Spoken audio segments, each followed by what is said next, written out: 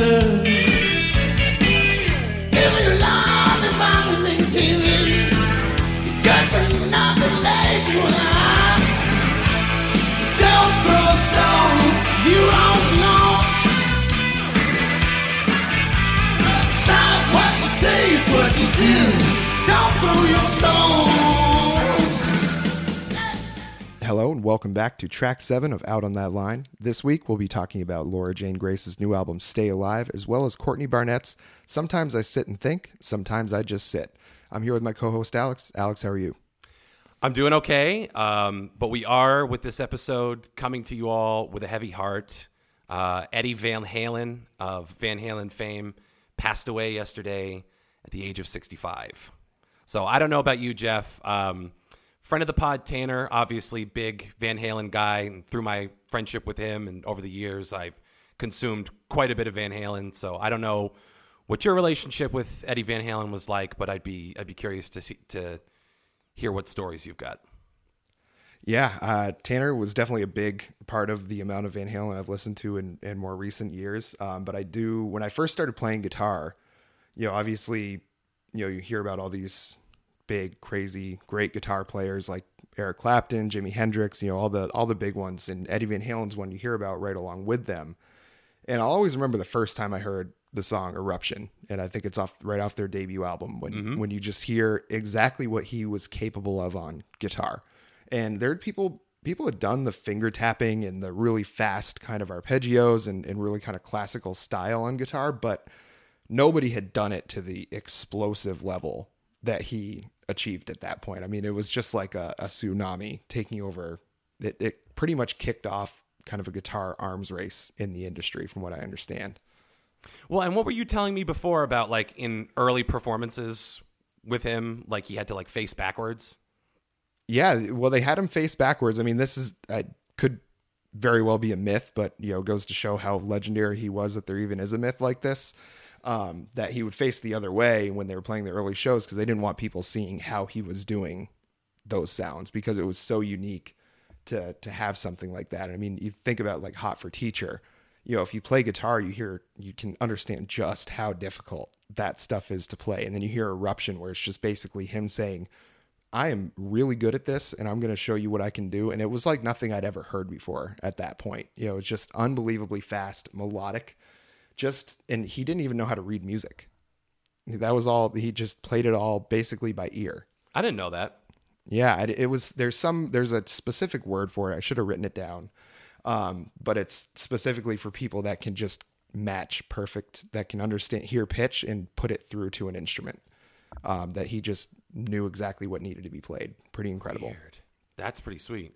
Well, pursuant to that, another person who couldn't read music, had no music theory, was Michael Jackson. And obviously Eddie Van Halen did the solo for Beat It. He did that completely for free. He did it in an afternoon. And apparently, like, as legend has it, he did it in a single take. So we're talking about the legend of Eddie Van Halen. Mm-hmm. I'm pretty sure the single take thing is widely accepted. One of the engineers claims that a speaker caught fire while he was playing. Your mileage may vary with whether or not that's, Paul Bunyan combed his hair with a wagon wheel or whatever the hell it was. But the really funny story I saw about Eddie Van Halen after Beat It came out, he was shopping at a Tower Records incognito, and Beat It came on over the loudspeakers, and these two kids were like, listen to this fucking asshole on guitar try to sound like Eddie Van Halen. And he just tapped him on the shoulder and was like, actually, it is me. So, listen here, you little punks. You fucking whippersnappers. Which one of you has cocaine? I know one of you has coke. Yeah, I mean, he had his issues during his life, but anybody with that immense talent is going to be some level of mercurial at some point, But R.I.P. to a legend. I mean, he was truly, truly one of the best. Well, should we get into the meat and taters? Yeah, let's do it. We're going to start out with Laura Jane Grace's new album, Stay Alive. Now, this one was, you could say, a surprise album. I mean, there was not a whole lot of advance notice. I think it was like one day. I think Laura Jane had put up on Twitter or something, maybe a day or two before. She had said, I've got some big news coming. And I don't think anybody had any idea that this was what it was. But as, long time Against Me fan, as well, you are as well. I was really excited when I heard about this. Just to be like, well, in this situation, what is she gonna give us? Because I've generally liked everything that she's ever put together. And I like this album a lot. I thought this one was lyrically, I think, one of her strongest efforts that I've heard in recent years. And she's done several things, and I don't think lyrics are always necessarily the focus of what she's doing, but with everything on this album being pretty stripped down, obviously there was a focus on that, and she did not miss. Yeah, I thought this was really interesting on a couple levels. So obviously it's another quarantine album. Taylor Swift does her folklore.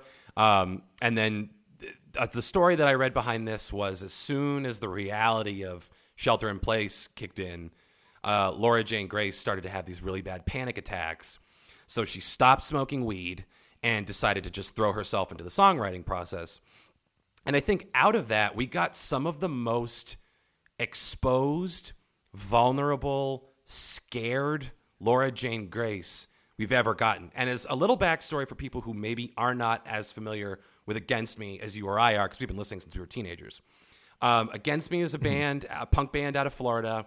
Laura Jane Grace, sensitive to the issue of dead naming, but for the purposes of explaining where we're coming from, Laura Jane Grace was born as Tom Gable, son of a military officer, and from a very early age realized that he had some kind of form of body dysmorphia without really being able to put a name to the term. So Tom Gable entered into the punk scene and ended up forming Against Me, and Against Me takes off. And I, first of all, read I read the whole fucking book. I read Laura Jane Grace's memoir of her life up to this point. And she talks about how several stops along the way, there were all of these reckonings with her body dysmorphia and dressing up while she was on the road and dating women, and how are women going to react to, this person that I am inside that I don't feel comfortable exposing. Long story short, Tom Gable ended up finally being able to transition, came out as trans, and became Laura Jane Grace. And out of that, we got an entire album, Transgender Dysphoria Blues. Great album. Which is a fucking smashing album. And it is so deeply personal, and it's a wonderful, wonderful piece of art from Laura Jane Grace, and really showed a lot of depth with her, and was this really excellent coming out party for Laura Jane Grace in this new phase of her life. So all of that is to say, we already had this landmark, very intimate album. But I think with this one, with Stay Alive, there's, I think, 2 songs on the album that have a lot of production to them. Mm-hmm. For the most part, they're acoustic. They're extremely stripped down. And taking away all of the bells and whistles, I think, just lays all the sentiment bare. And it was really fascinating to hear what's on her mind. Not all of it's pandemic themed, but it was just interesting to hear where she's at. And at times it was kind of scary to hear where she's at, because some of these songs seem like a cry for help. So it was a frequently harrowing but completely rewarding listen. Yeah, absolutely. And I think, I definitely got a message of, there's still hope throughout the whole thing, and starting out right off the bat with the swimming pool song, it's every verse, it starts out, I am a haunted swimming pool. I am emptied out and drained, but my capacity remains unchanged, where it's I might be beaten down right now, but I'm still going to be able to come back from this, and there's several other lines. But I know I will be full again. I have not yet become all that I will be. That's a pretty standard Against Me line as well. Yep. If you go back to Searching for a Former Clarity album, there's several things on that album that are saying, I'm about to go through a change. And, listening to that album when it first came out, those are things that I didn't realize until after, Laura Jane Grace introduced herself to the world, that I was oh, all of those things that I was confused about with those previous albums, why was there lyrics about dressing up in women's clothes and confessing childhood secrets of dressing up in women's clothes and compulsions you never knew the reasons to, and lines like that. And then it all just made sense that this has been something that she had been dealing with for a long, long time. And to have dealt with that, and probably, what can be a very kind of toxic industry, especially the rock music industry. And maybe punk is probably a little more accepting, but everywhere there's going to be assholes. And this is such a huge change that she was going through that it had to have been really difficult. So keeping those things inside and dropping these little hints throughout the albums was, I think, all she could do with kind of just like trying to get out the person that she had inside. And it seemed like this album was a little bit triumphant in that she was finally a little bit more comfortable in her own skin. And, with songs like this, that with those messages of hope saying, this only feels like the death of everything, where it's like, this might feel really bad, but I promise we're going to get through this. It's just a very kind of uplifting, hopeful song. And man, that voice, just for forever. I mean, back in the Against Me, when she was still doing, Against Me stuff, and obviously Against Me is still a band, but they just haven't been able to tour. That's why she did this album on her own. But just an absolute powerhouse of a voice, can just remain such a pure, clear note before it kind of breaks up and gets a little bit distorted. She's just really incredible at that, and hasn't lost a beat with that at all. Yeah, I've always been very jealous of her ability to have this very clear, and you get to hear how beautiful it is because some of the songs are downright folky on this album. It's not like her doing an acoustic punk album. So it was really interesting to hear this other side of her voice. It can be really beautiful when she wants, and there's such a beauty in those guttural punk screams that she can do.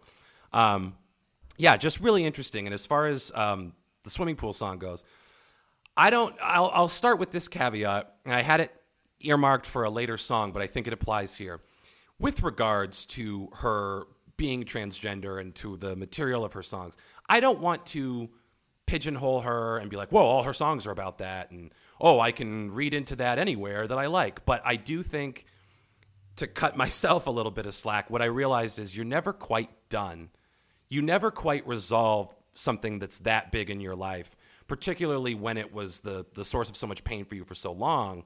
So yes, now she is living as the person she always saw herself as.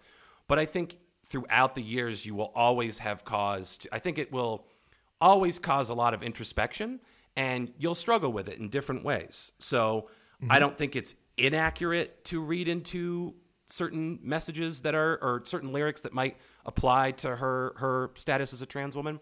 I just want to make it clear I'm not like chalking that up to her only accomplishment. I don't think that's fair to her talent as a musician. I just feel compelled to explain myself sometimes to be sensitive to the issues. And I think one of the things that she does is she's very clear about what she's singing about. The lyrics might be a little bit vague, but the emotion's always there. So it's not like you're pulling it out of nowhere. Right. It's there. There's clearly my capacity remains unchanged, meaning that there was a change that she went through. So it's not unfair to assume that that's what it's about. And I think it can unconsciously, if she didn't sit down and go, okay, I'm writing a song about the first time I took my first treatment of hormones. Like, if she's not specifically sitting down to write about that, I think unconsciously it can inform a lot of the themes that you tackle. I notice it as a screenwriter. A lot of the themes that I bring up in stuff, it's all connected, and I don't really realize that I'm doing it. But as far as the swimming pool song goes, I really took this to be a song about potential. Like, you've got this pool. I'm a pool that's been emptied. I haven't lost my shape. I can be filled with something else.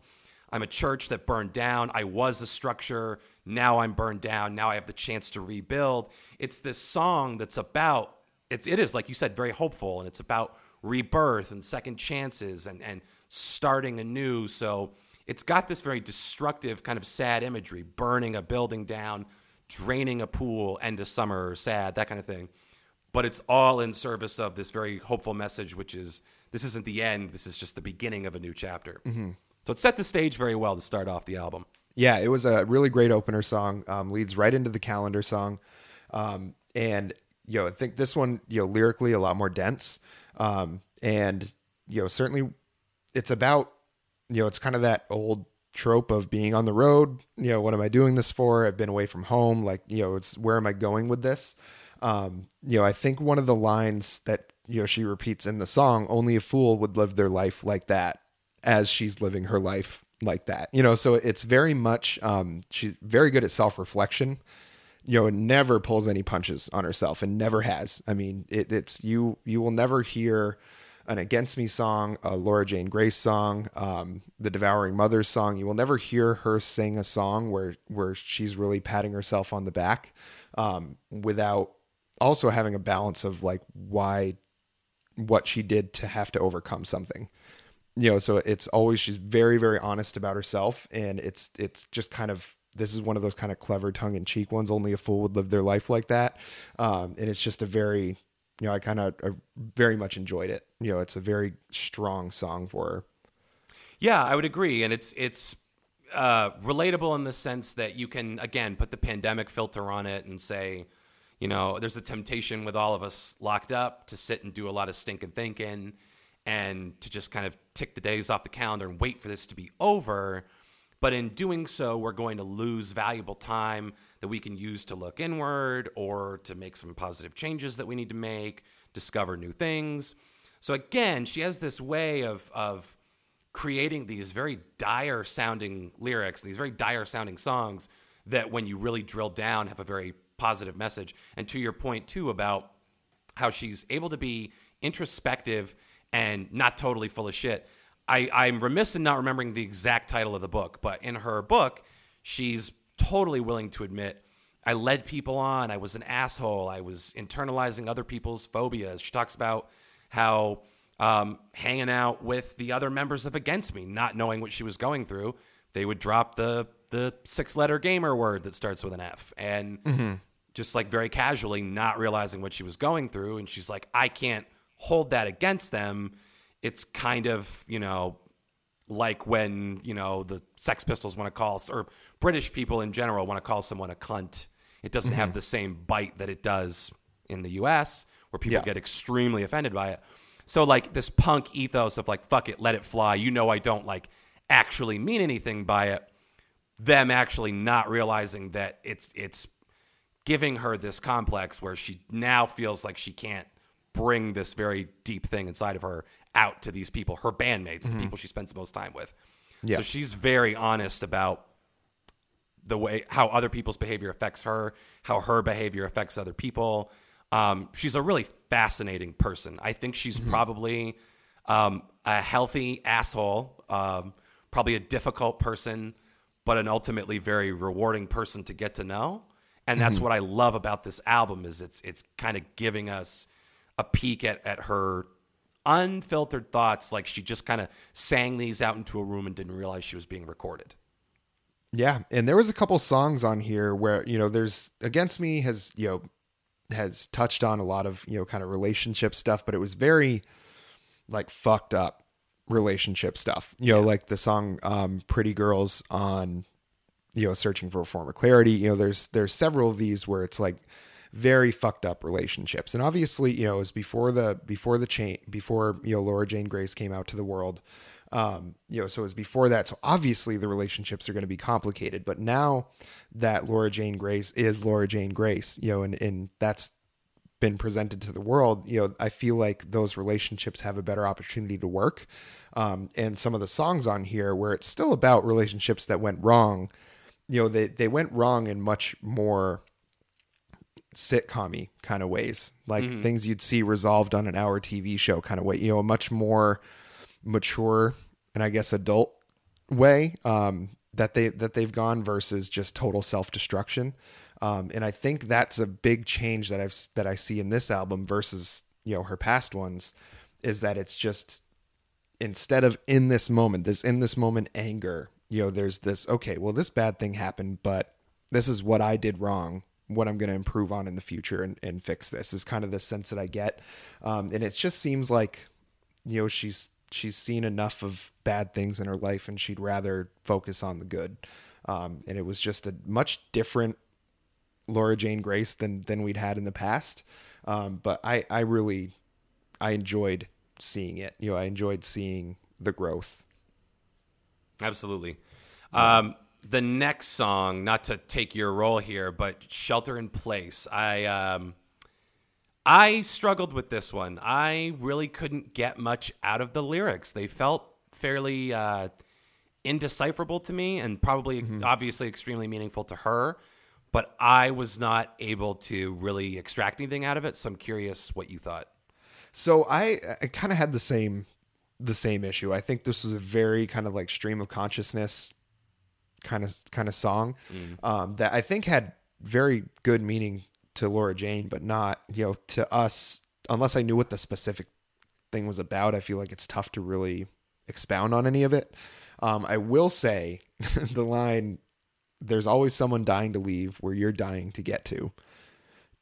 That I thought was kind of a universal thing where it's like everybody, think about when you've been excited to start a new job, but you start that new job and immediately you realize there's a couple people there that absolutely hate it and they can't wait to get out. Well, you're excited to be there. It's that kind of mentality and that dichotomy between, how excited people are to be somewhere or to do something. I thought that was a really kind of clever way to put it. Yeah, I would agree. Grass is always greener kind of sentiment. It was, I don't want to call it word salad and be insulting because it was obviously crafted with meaning. It was just, again, indecipherable to me. I wasn't really able to pick out of that like, oh, well, this could be about this. So it was a very like kind of beat poetry almost. Yeah. Yeah, it was good. I mean, there was no song on this that I didn't want to go back and listen to, really. This one, I think, just as far as lyrically, was a little tougher to understand, but it doesn't. I don't feel like I'm owed, obvious meanings to songs or understanding like that. So it doesn't really bother me when I know her entire body of work and the quality of it. That if there's one song I don't really get the lyrics to, that I'm good with that. But the next song, "Return to Oz," and then so this, she made a couple of Wizard of Oz references on this album. So I figured you would catch that, and I don't know what it is, because this was another one to me that was a little bit like a little bit like tough to unpack. I don't really know as far as "Smudge and Blazes, green, green, green. I may be lifeless, but I value my hollow." It clearly does mean something, and I just can't figure out what it is. I don't know if you could pick it out. I have a theory on this one, yes. Okay. I think this song is about getting high because smudging is when you light like a little bundle of sage to, like, some people believe that can like purify negative spirits from the house. You go around with this little bundle of sage and burn it. And that's called smudging. And then obviously blaze, green, green, green, smoke pot. Can you read the lyrics to me again? The "I'm not lifeless, I'm hollow," whatever. "I may be lifeless, but I value my hollow." Yeah, so like I interpreted that as like, okay, I'm stoned, but this is like my time. So part of what you're saying about, not every lyric needs to be for the consumer and needs to have some insanely profound meaning.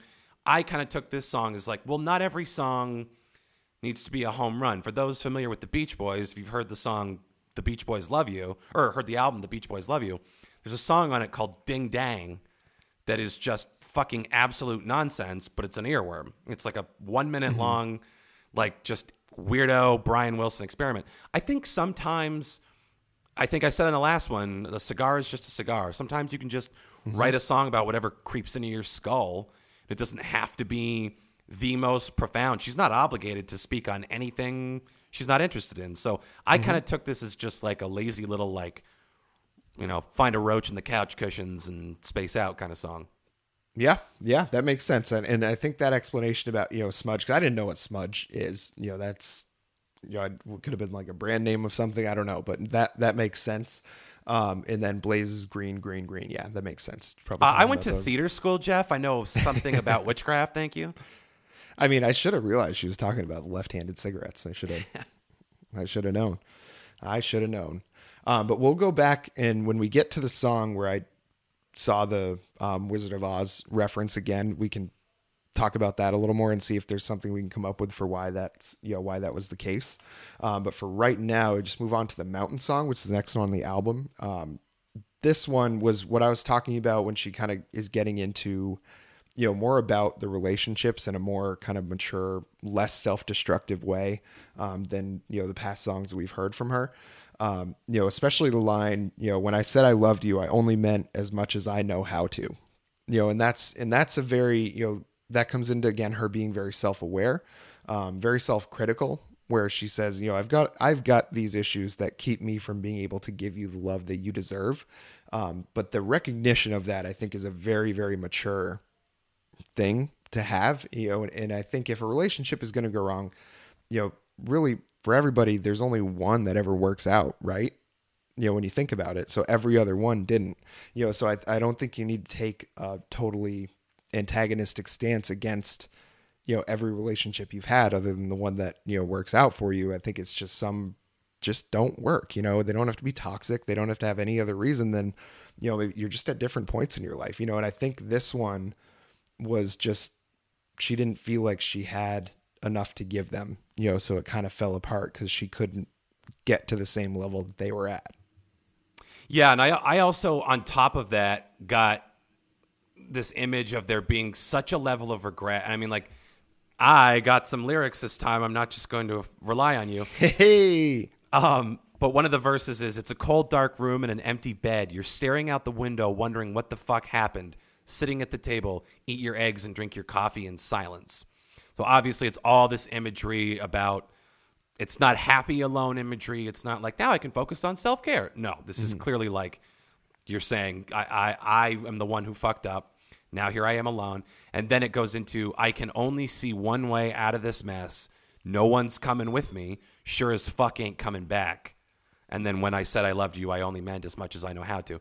So that's where I mean, it doesn't take a genius to get the heavily suicidal ideations, those overtones. And then I kind of linked that to this idea of coming down the mountain, of her going up a literal mountain to potentially throw herself off and make good on the promise. But it's this idea of, no, you have to live with this pain, live with the lessons you learned from how you fucked up or how the other person treated you or both. You owe it to yourself and anyone that comes next to take everything that you've learned about yourself and the other person and the relationship and go back and try again and do better.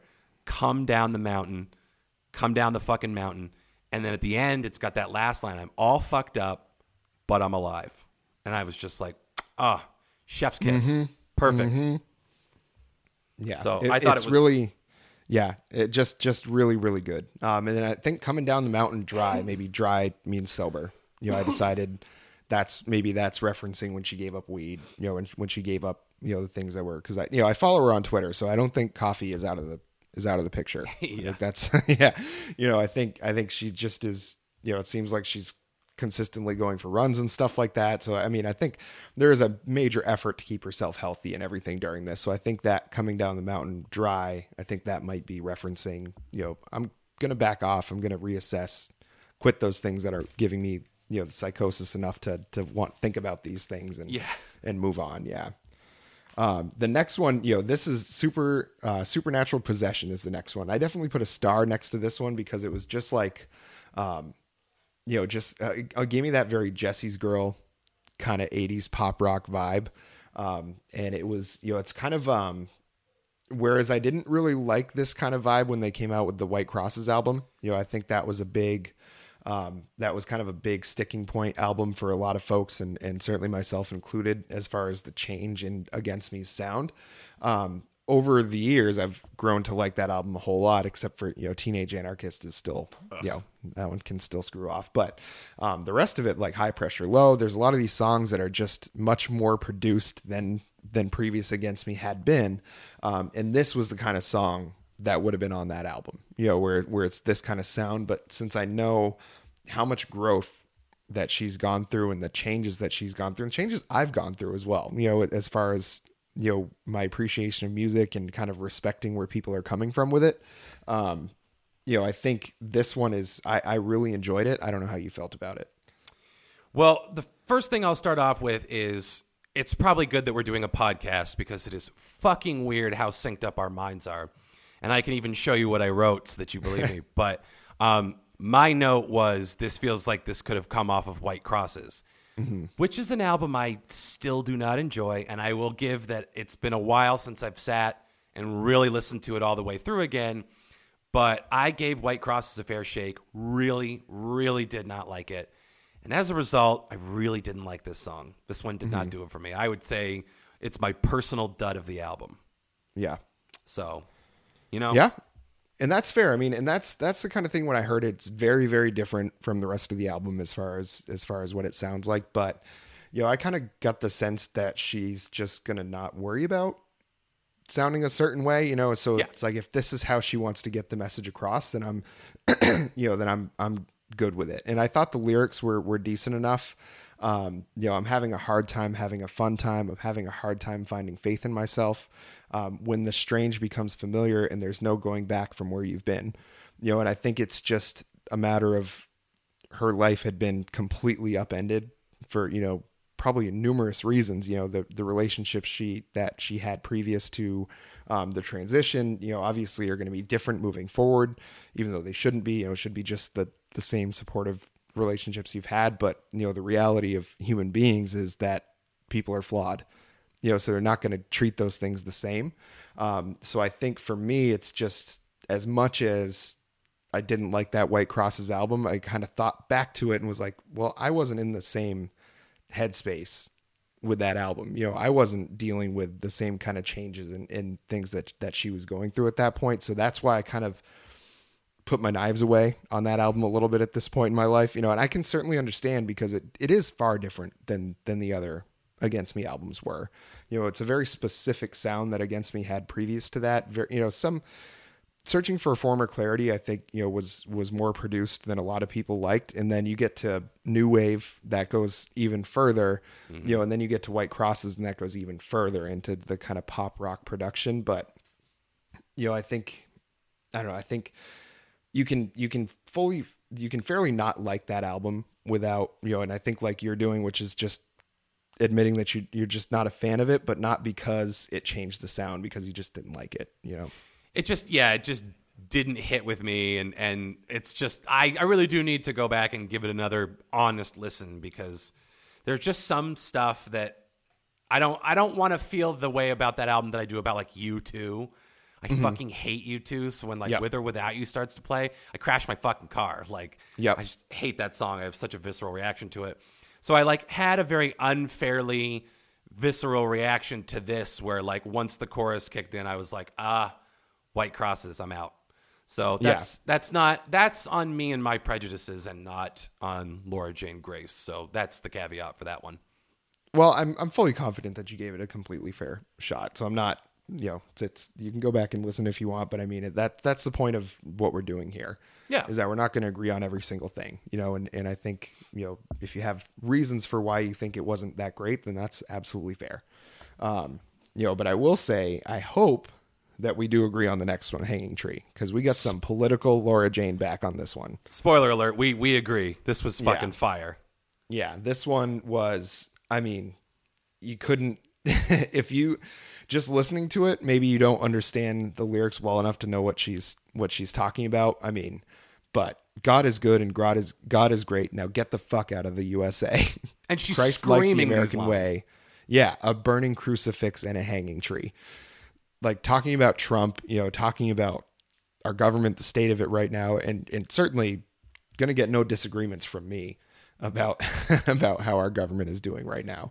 I think it's something that, you know, she felt like she needed to say, and she's always been very, very good at these political songs. I mean, every single one, you know, like Baby I'm an Anarchist, incredible song, you know, From Her Lips to God's Ears on Searching for Former Clarity. I mean, there's so many songs that are just really, really political and good. And this one is right up there with all of them.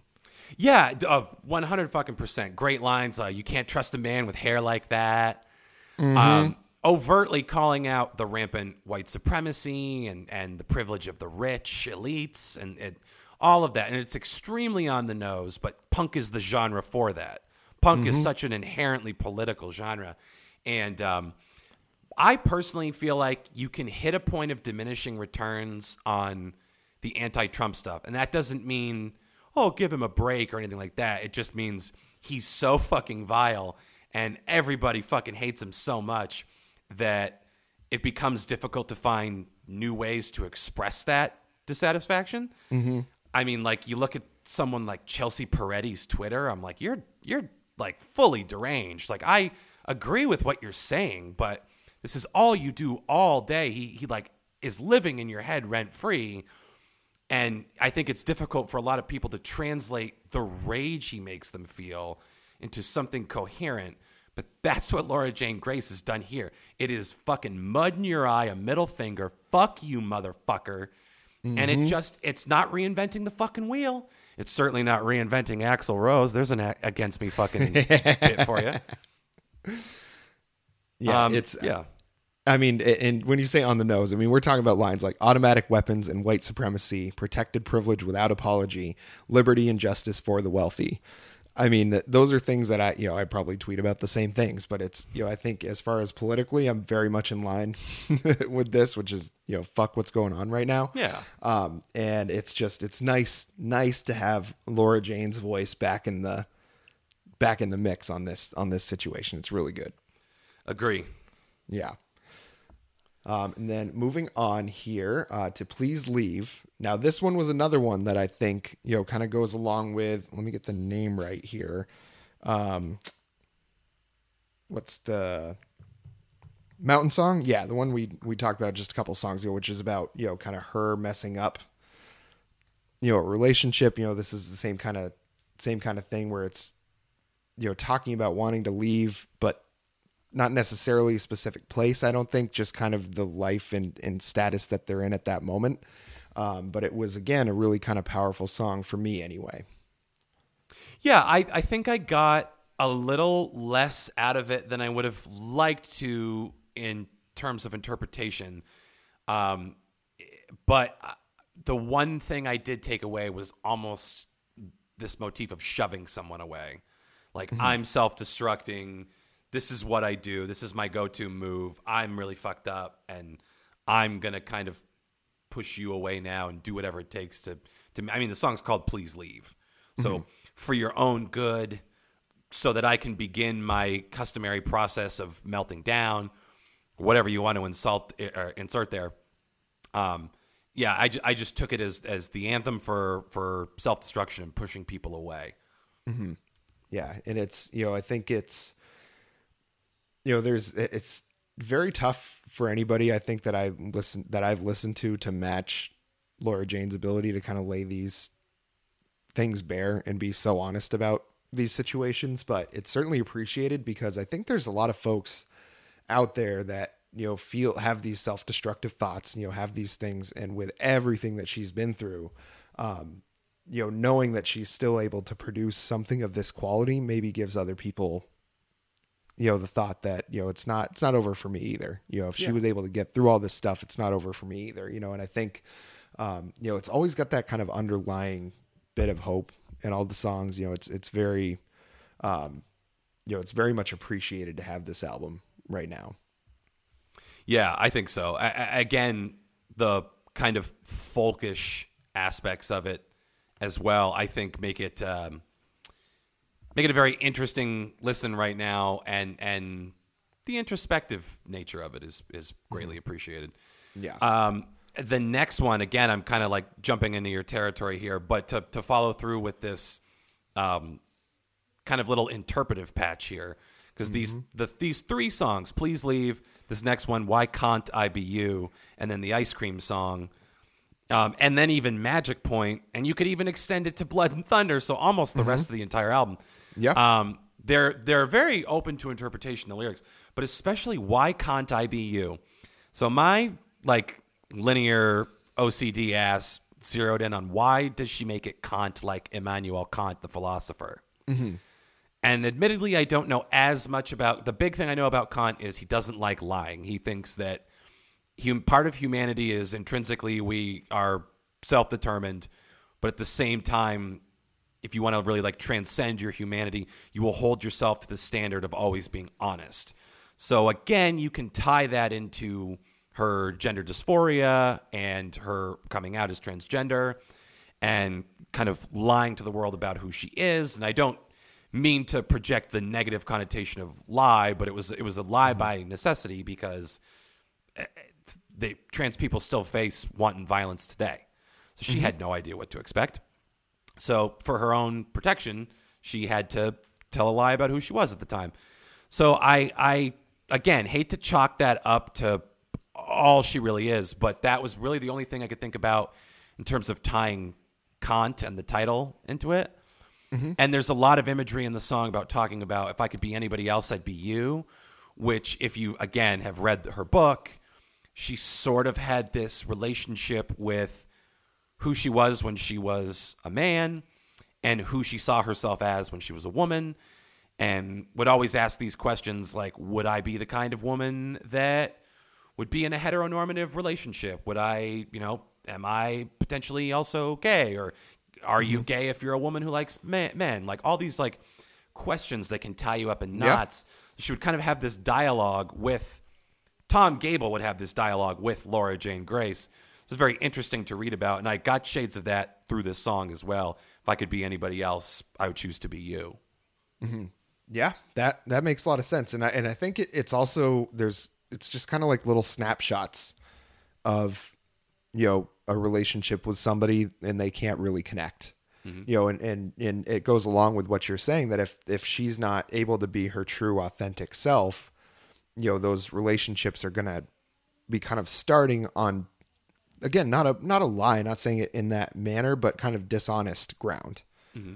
It's something where it's going to be tough to build anything on there when the foundation is shaky like that. When you haven't been totally honest about who you are, that's kind of the basest, or the starting point for a relationship, is being honest with each other, for one that's going to work anyway. Right. And I think, and again, I think we're just make it clear, we're not saying she was a liar for that, but just, she was lying to herself maybe a little bit, with that kind of thing. And it's just, it's tough to have a solid relationship. You're going to get all these misconnections if you're not totally connected with yourself to start with. Yeah.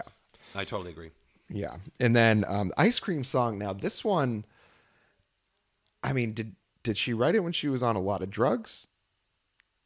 That's kind of the sense I got, where it was like, basically, anytime, that I'd done like mushrooms in the past, you feel this deep connection with the world around you, and like you feel like you're really a part of it. And that's kind of the sense that I got with this. I would agree. I got shades of that as well. And of course, unfortunately, we talk about how the unconscious mind kind of leads us towards themes that we want to see that are relevant to us. I did get this kind of psychedelic because, I too have dabbled in the dark arts, and yeah, I mean, sometimes you drop acid or you take mushrooms and you feel this immense connection to the natural world around you, and you have this kind of richer sense memory. Like I remember one time in college when I did it, I was in a really dark place, and my friend and I took mushrooms, and then we walked down towards the waterfront. And it sounds hokey, but like the closer we got to the waterfront, the more I was able to like divest myself of my neuroses. And it felt like taking off a layer of your humanity and just turning into like pure oneness with everything around you. You can't really feel the air. You are the air. You don't really see the moon. You are the moon. And it's total hippy dippy stuff, but it's the only way to describe in our language the experience that you have. So I definitely got some of that with this. And then, of course, at the end, she says something to the effect of, this is all stuff I can take with me and remember as I die. So I think, unfortunately, that part of the trip where reality sneaks back in on you and it's like, just remember, this isn't going to last. Yep. Someday the chemicals will stop firing and you will become worm food. Yep. And I think it's that the lines that really kind of gave me the sense that it was about some psychedelics is, I wanted to make it all a part of me. I wanted to take it with me when I have to leave. And it's that kind of ending part of when you're doing the psychedelics, when you're like, oh man, I really wish I could just get that connection back, and get that feeling back, and I think that's something, anybody that's ever done them, is going to understand that, is you have that such a deep connection that's like, you feel like you've opened your eyes up to a whole different kind of world, and then all of a sudden it starts to fade away and you go back to the regular one, and I think that's the kind of sense with the, I guess you would call that the chorus, in the middle there, that's kind of the sense that it gave me for that. I'll tell you what, I will never taste green apples again the way that I did that one time. Having myself a little trip in college, ate a fucking Granny Smith apple, and I was like, this is it. This is the peak of humanity. Human achievement right here, the apple. See, I would need to have like really good beer for some reason. Like I always liked having like a really nice high quality beer just to like take a sip, and I just take a sip and be like, take another sip. Like thinking I was just analyzing it so deeply, but it was just because it tasted really good. Better have another sip. Yeah, better have just a check on the tannins on this one, Moving on to the magic point. This is the one where she starts out saying, in an emerald city, in a bitter broken dream, in an emerald city, in a bitter broken dream. So I was like, Emerald City, is she talking about an actual city or the Wizard of Oz Emerald City where the wizard is? And then I remembered, I was like, oh, there's another song that has that in there. So that's gotta be it. And so I don't know what the connection is here with Oz, if it's just like this place that's supposed to be where her problems are now fixed or something like that. Or if it's just a coincidence that she happened to reference it twice on the same album. Yeah. And that's a good question, because I definitely thought about it. I'm like, okay, Emerald City. I know some people call Seattle that, but now there's references to Route 41, and that goes from like Florida to Michigan or some shit. So like my very linear, literal brain was like, well, geographically, where is she talking about? And then you take a step back from that and are like, okay, what can we potentially read into it with the Wizard of Oz imagery? And I'm not really sure, because from a screenwriting point of view, if you look at that movie thematically, it doesn't really have much to go on. Like if you have a movie where it's like Liar Liar is a weird example, but Jim Carrey's character uses lying as a crutch, and it's affecting his relationships. So you put him in a situation where he cannot tell a lie, and it's his one crutch, and now he has to adapt to a world where he can't do this anymore, and he grows and he changes and he learns something along the way. And it's standard structure in a screenplay. By the end of it, the character has changed in a fundamental way. And in The Wizard of Oz, I'm not really sure how Dorothy has changed, which makes it difficult to read into, like, thematically, what is that movie about? So I had a hard time kind of thinking about that and applying it to what she might have been talking about here. And then I kind of arrived at this idea that maybe it's just about heading to a place that's going to change your perspective. Like the tornado comes and the movie goes from black and white to Technicolor. So maybe she thinks that's where she's heading. Maybe Magic Point is the place where she gets the perspective she needs. Her outlook changes. Things get better. Things are at least different. That was as much as I could get out of that, because I wasn't sure how else to apply the Oz stuff. Yeah, and I think it's just it's definitely, I think we can obviously pull from it is a journey towards some sort of like self-discovery. What the Emerald City represents, if it is a Wizard of Oz reference and not talking about Seattle or, maybe another city that has that nickname. I don't really know. I would tend to believe it's about Wizard of Oz, since, their Return to Oz is the name of another song on the album. Yeah. But again, I'm just not totally sure. But it is absolutely some sort of journey towards self-discovery, whatever that means. The reference of Route 41 hooks into the dreams. That you said that goes from Florida to Michigan. Don't quote me on Michigan, but it definitely goes from Florida up to the Canadian border, I'm pretty sure. Yeah, so that goes that direction. So it's hooks into the dream, which is maybe getting out of Florida, because I know Laura Jane has had a pretty iffy relationship with Gainesville, where they're from. Yeah. And I think makes a point anytime someone says, "Oh, you're from Florida, right?" She says, "No, I haven't been there since like 2000 whatever." And I think probably because there's a lot of really bad memories there and really tough times that they went through. I think there's a lot of drugs, a lot of drinking that happened there, and probably some things that she regretted doing. So I think that's what that is. And then Drive North on LSD. That's, I would assume, Lakeshore Drive in Chicago, because that's where she lives now.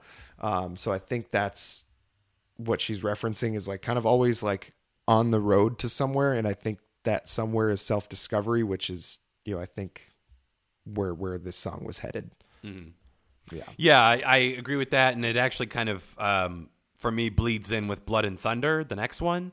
More of these ruminations on identity and self-discovery. Because, again, the lyrics on this were a little dense, and sometimes I cry out for a very literal translation of lyrics, and it frustrates me. But, again, that's a me issue. It's not the artist obfuscating anything. It's just the way my brain, because it's such a fucking pragmatist sometimes. For, like, being a creative, you would think I could just, like, let shit go sometimes. But usually my initial approach is always, like, very mathematical. So sometimes in lyrical analysis, I fall into that trap. So yeah, I don't know. What did you think of Blood and Thunder? I thought it was good. I really thought the strongest part of it was Seat 3060, a stranger with a face that reminds me of who I used to be and what I used to need. Maybe I still want it. Maybe that's still me. I think what you were referencing before with the confusion about, before the transition, what kind of person is Laura Jane Grace going to be? What kind of relationships is she going to have? And I think, this clearly taking place after the transition, as far as the timeline goes, Seat 3060, a stranger with a face that reminds me of who I used to be, maybe someone that looks like she used to, and what I used to need, and maybe I still want it. Maybe that's still me, is like, I may have gone through this transition, but did my feelings about my relationships change, or just my feelings about myself? And I think this really leads to, kind of exploring that confusion a little bit. Yeah. And did you fundamentally change as a person, particularly on the inside, just because you're sort of changing your presentation to the world? You know what I'm saying? So again, I have no frame of reference, but I'm sure that's a really difficult hurdle for individuals in the trans community to reconcile with, is you are going to show people ostensibly the real you that was always inside of you, but they know you as something else that was carefully crafted. But you are still that person. You just kind of changed this one thing about yourself, whether it was to fit in a religious household, or you just didn't have a frame of reference for what you were going through, etc. So it's a lot of moving parts for someone like Laura Jane Grace to try to put all together. And that's why, again, I don't want to chalk everything up to being trans, but I also don't think it's doing her a disservice, because I don't think you build that beautiful city of the self in a day or a year. I think you do it over a lifetime. I think her entire identity, her legacy, will not be done until she is dead and gone from this earth, which sounds like a morose thing to say, but I also don't think that's unique to trans people. I think all of us will continue to learn things about ourselves until we're gone. So go ahead. Yeah, and I think that goes back to Swimming Pool Song, the first one on the album. I have not yet become all that I will be. I think that's a very, very accurate way to look at it. Absolutely. Agree. Yeah. And then I'm going to have to read the title here. Okay. So the next one, So Long, Farewell, Auf Wiedersehen, Fuck Off, is the name of this next song. Obviously, play on Sound of Music. I would much rather listen to Laura Jane Grace than anything from Sound of Music. So this was welcome, for me. But as far as lyrically, I don't think there was much to this one. I couldn't make out half the lyrics. Yeah, I think that was real hard. And that's a problem right now, is that it's so new. There's not a lot of lyric sites that even have the album lyrics, and the ones that do have like question marks and things that are missing and everything. So you can try to pick it out. But in this song, the vocals are set pretty far back in the mix. Musically, I like this one a lot. This was one of those ones that was very produced on the album, and I think, definitely a departure from the folky kind of acoustic punk sound that she had on a lot of it. Musically, I really like this one. Did not sound much like anything I'd heard her do before, which was kind of a welcome thing. Definitely a little bit more electronic elements that she got on this album that I don't think they ever did for their first like 4 or 5 albums. No, yeah. Yeah, so I thought that was pretty good. But as far lyrically, it's not a bad song. I just don't know what we're supposed to get out of it. Yeah, I would say all I've really got to contribute is it was more of a vibe than anything, more of an interlude than a song hard and fast. So yeah. So the ultimate song on the album, Old Friend, in parentheses, Stay Alive. Now this one I really, really liked. I thought this one, as far as, it kind of fit in with that, the title track from their third album, in that Searching for a Former Clarity, and then a couple other songs on that one as well, because that album was about, we didn't know it at the time, but that album was kind of about them saying goodbye to their old ways of doing things. Like, they're becoming more popular and more famous, so people are going to think they're selling out and all these things. And then, without knowing it, obviously Laura Jane, probably the biggest thing that's going on with the band is that she's struggling with this internal conflict about how to become the person that she really feels that she is, and this song, I think, really would have fit in perfectly with that group of songs in that era. So, and that being my favorite Against Me album, that this song really nailed it for me. Searching for a Former Clarity is your favorite? Oh yeah. Really? I didn't know that. Oh yeah. Oh, cool. I really love that one too. I think that's the only one I have on vinyl. So yeah, that one, I have pretty much all of them except for, I don't have White Crosses, but I have the rest of them on vinyl. And Searching for a Former Clarity is far and away my favorite one. I like As the Eternal Cowboy, and Reinventing Axl Rose just fine, and New Wave's even pretty good. But yeah, Searching for a Former Clarity they had the Pretty Girls on there. Problems on there, the title track, How Low is on there, Joy. There's so many great hard songs on that album that is just, I felt like it was, for me at that point in my life, was such an emotional release as well, because there were so many things on that album. I was angry about things. I was also in a band, so that song Problems was really speaking to me about the struggle of trying to do that. It was just, in this song really kind of stuck in there with me as well, like with that kind of era of that music. Yeah, 100%. It was a very like old school Against Me flavor.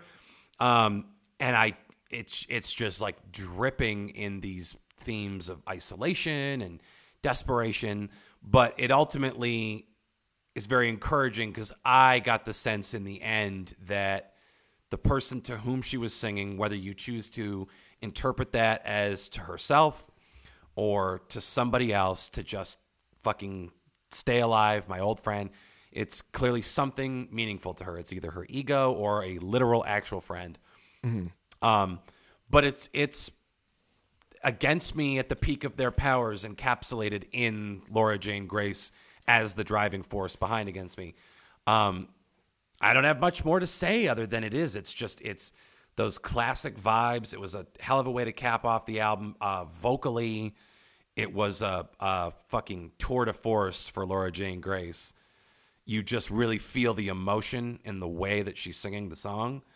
Mm-hmm. And it just like sticks to your fucking ribs. By the time you're done, you're like, oh man, that song is in there, and you're not getting it out anytime soon. Yeah. So, I've listened to this album 3 times now. So and that's just in the last few days. And certainly I imagine this one's probably going to get about as much play as any of the other Against Me mm-hmm. albums did. And I think it's just, this song was really, really strong and a great way to end the album. So I'm going to go ahead and say, stream it. Absolutely get this one. It's a very, very good album. It's a quick listen. It's like 28, 29 minutes, mm-hmm. little bite-sized songs. You will not regret it. Stream it. Yeah, absolutely. All right, and moving on, Alex, I'll let you intro this one. Well, this one is a listener-submitted album. So, little backstory. I used to be the lead singer in a 90s cover band in Burlington, Vermont called Laser Dad, Laser with a Z. And when I moved to New York City, they had to get a new singer, and they brought in the incredibly talented Jesse Taylor. And if you are from the Burlington area, you're probably familiar with Jesse Taylor Band.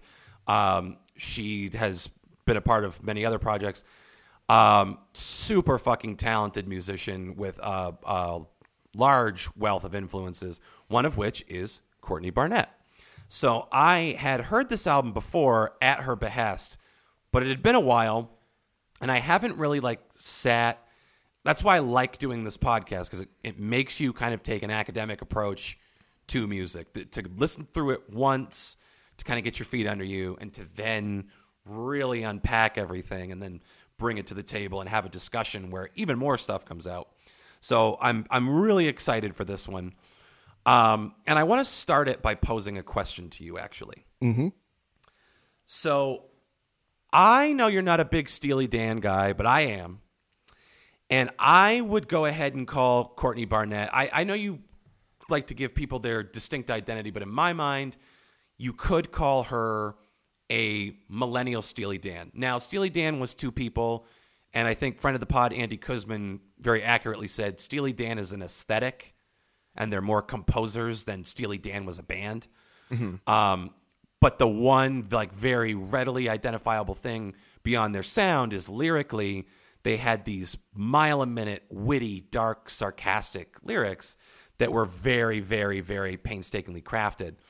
And Courtney Barnett has that exact same flavor where she can just, like, I've got all these, I printed out some of the greatest hits here for lyric examples, but she can tie you in knots with the way that she can turn a phrase. Mm-hmm.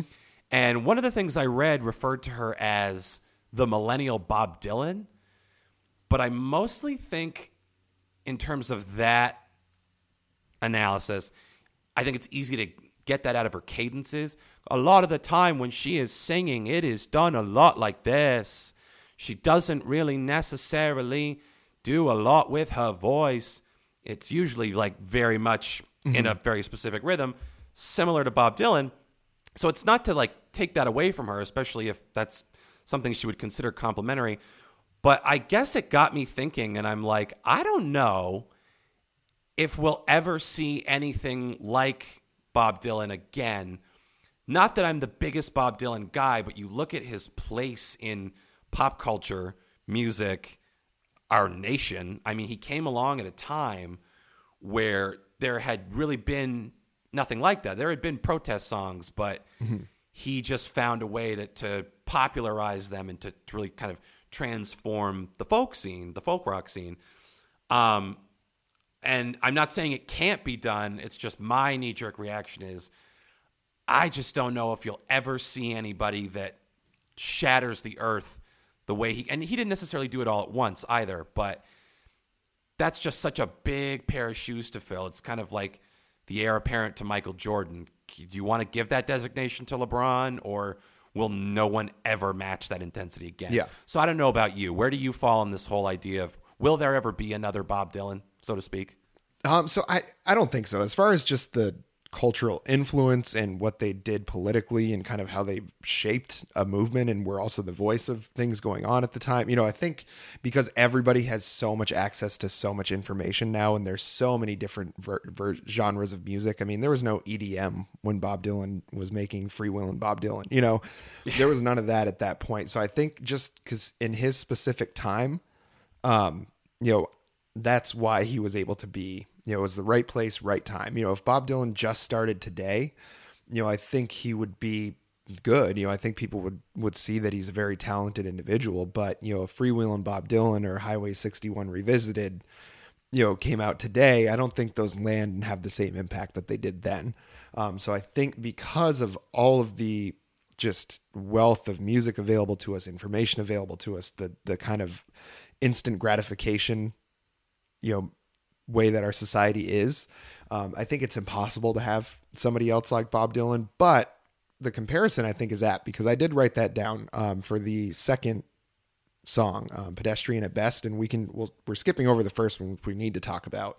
But I definitely did say she's got Dylan or even Springsteen levels of wordplay with her internal rhymes. You know, that's the sort of thing that you see, you know, the best hip hop artists do, like Kendrick Lamar and people like that, where it's just you listen to the song, you don't necessarily need to hear the specific words, but you can just tell when you hear the cadence and how they rhyme and fit together. It's like Eminem would do that. You know, people that are these people that you put up on this pedestal of great lyricists, you know, I really think she's there, at least on this album. You know, I haven't listened to a lot of her other stuff, but on this album, I definitely got those vibes that it's like lyrically, she's a powerhouse right up there with anybody you want to say.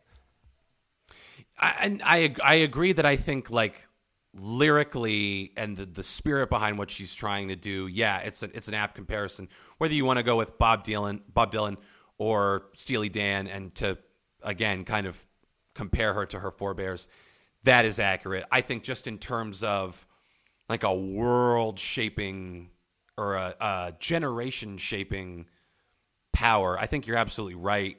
Our attention is just way too divided, and a Bob Dylan would get lost in the shuffle to the point where, unfortunately, I think someone like Courtney Barnett gets a little lost in the shuffle because she doesn't like, not to denigrate someone like Megan Thee Stallion or Doja Cat or something, but if Courtney Barnett had a big giant ass, it's a little easier to market than quirky, queer singer-songwriter from Australia.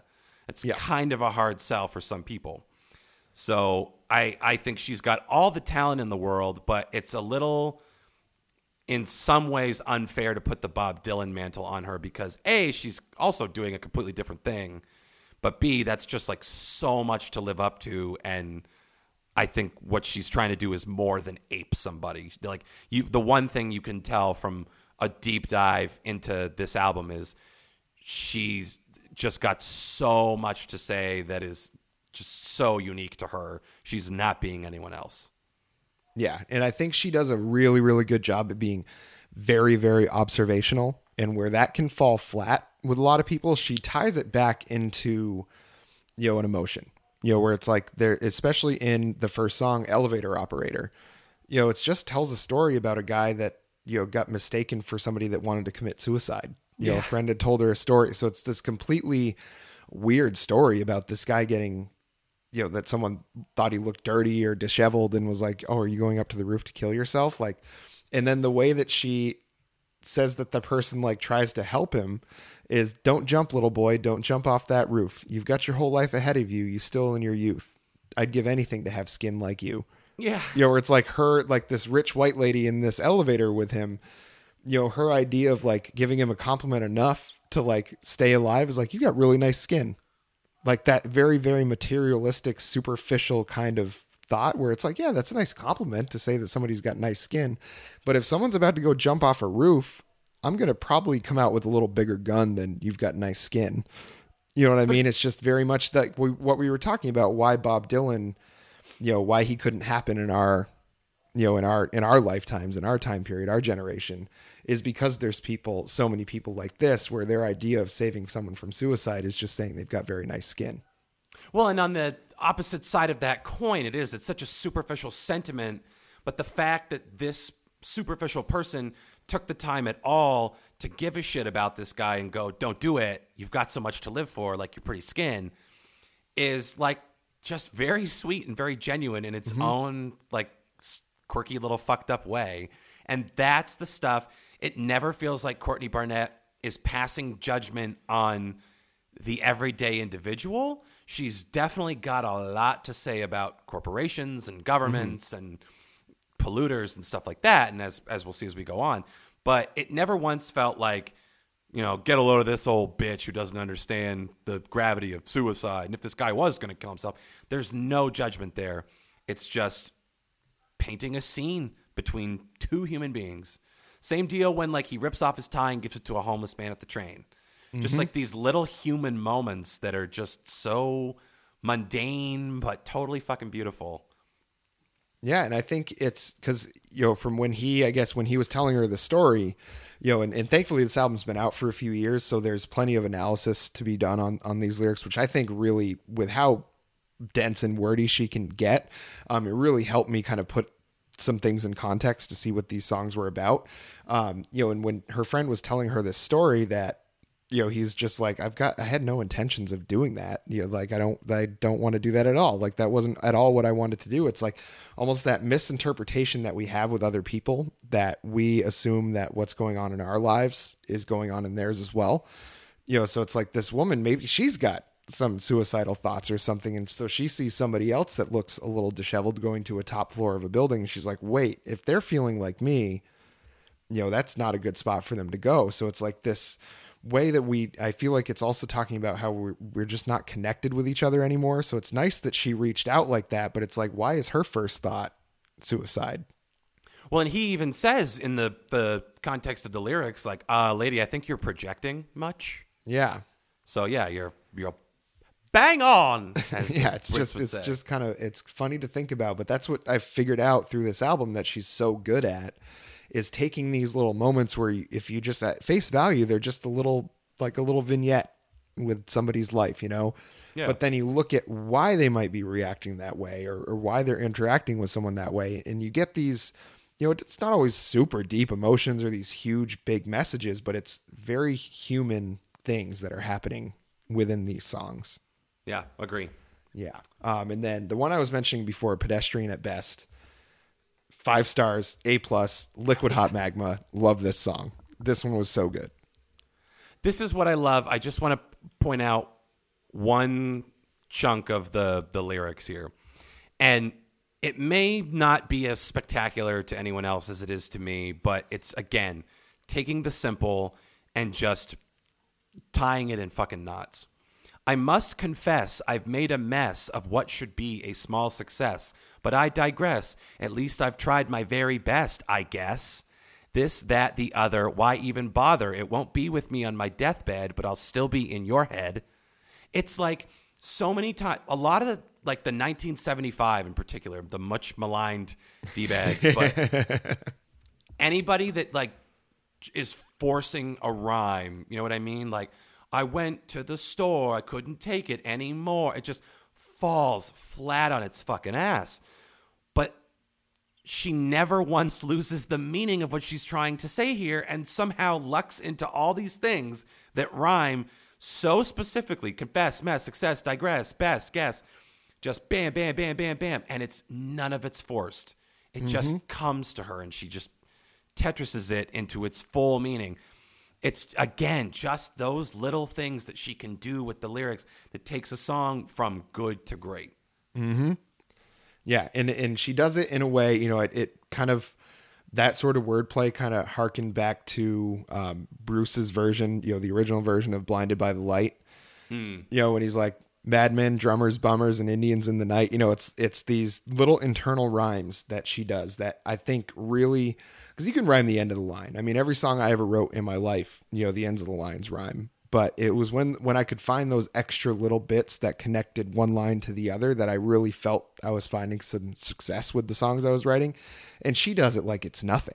Like it's absolutely nothing, you know, and it's just those internal rhymes, you know, when you know, before the podcast, even one of my favorite things to do was to read the lyrics of my favorite songs and my favorite bands and really understand what they're saying. One, so I could sing along to them correctly, and two, so I could understand what they were dealing with, you know, so I could connect to it a little better.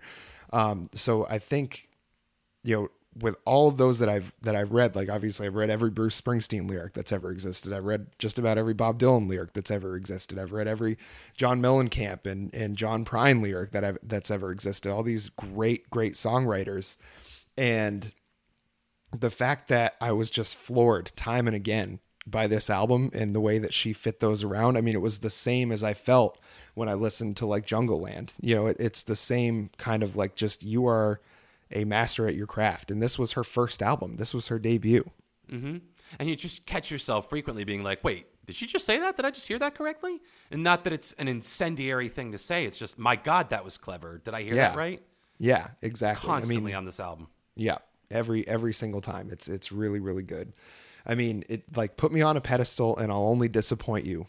Tell me I'm exceptional. I promise to exploit you. It's like these very real, like, tell me I'm exceptional, I'm going to get my ego up and I'm going to use you. You know what I mean? It's like these little things where it's like, they sound like they're just tossed off rhymes, but every single one of them means something.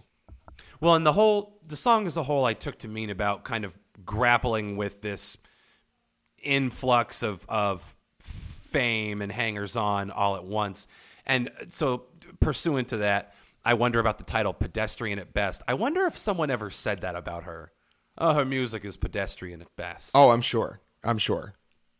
Because it's like, to tie back to Against Me, how there's the song Mediocrity Gets You Pairs. Do you know the story behind that? Mm-mm. So there was a record label that was courting Against Me after Cowboy. And they sent, at the time, again, sorry to dead name, but Tom Gable, sent Tom Gable this like very ornate package, like, you know, enticement swag bag, and sent the entire rest of Against Me one fruit basket. And I can't remember which guy it was, but he looked at it and goes, I guess mediocrity gets you pears. And there we go. Yeah. Yeah, I think I think she's very well aware of the industry. It's very tongue in cheek. You know, give me all your money and I'll make some origami, honey. I think you're a joke, but I don't find you very funny. You know, it's just these very little, like, clever little jabs. And it's like, I would never want her to write a song about me. Yeah, fuck like no. Never. Yeah. I'd feel like it'd be like death by 1,000 cuts. Yes. 100%. Be terrible. Yeah. Next song, An Illustration of Loneliness, Sleepless in New York. This one I think kind of slowed it down a little bit. But again, it's like, it's very, you know, I read that it's like a very stream of consciousness type of thing, but like you read that, you hear that, you think it's going to be a bunch of nonsense. You know, it's going to be a bunch of stuff like somebody would write if they're on drugs. And it's like the way that she goes from, I'm just laying in the bed staring at the wall, literally the picture of boredom. Like, I'm laying in bed staring at the wall. You get lines like, I pretend the plaster is the skin on my palms and the cracks are representative of what is going on. I lose a breath. My love line seems intertwined with death. Like, she's just projected all these feelings onto the plaster that has cracks in it. Like, so you go from what you would do, like, you just sit there watching paint dry. You talk about how bored you are. You're just staring at the wall. And then all of a sudden there's just this really clever turn that she does. And all of a sudden it's about something a lot more than that. I mean, imagine fucking, sorry to dunk on her, Swifties, but imagine fucking Taylor Swift trying to invoke that same sentiment. Staring at the ceiling and your thoughts wander, what would she come up with? I don't think it would have half the imagery or half the meaning that's inherent in it. So it's not even just Courtney Barnett. Like, again, kind of a stream of consciousness song, but it's still packed with meaning. It's not just like, I wonder why raccoon hands look like little people hands. Yeah. There's a point to everything she's saying, talking about palmistry and the love line and your lifeline and all these other things. Like, yeah, and it's, again, things that she's probably interested in. You know, yeah. You know, so it's like, you get such a picture of her as a person as well as she's writing these things, and it's just, I don't know, this whole album was just a joy to listen to, and I would have probably never listened to it. So I'm glad that this one got requested, because I loved it. Leave it to Jesse Taylor. Yeah, fucking the diamond in the rough. And I mean, it's no surprise. I mean, I've listened to Jesse's music as well.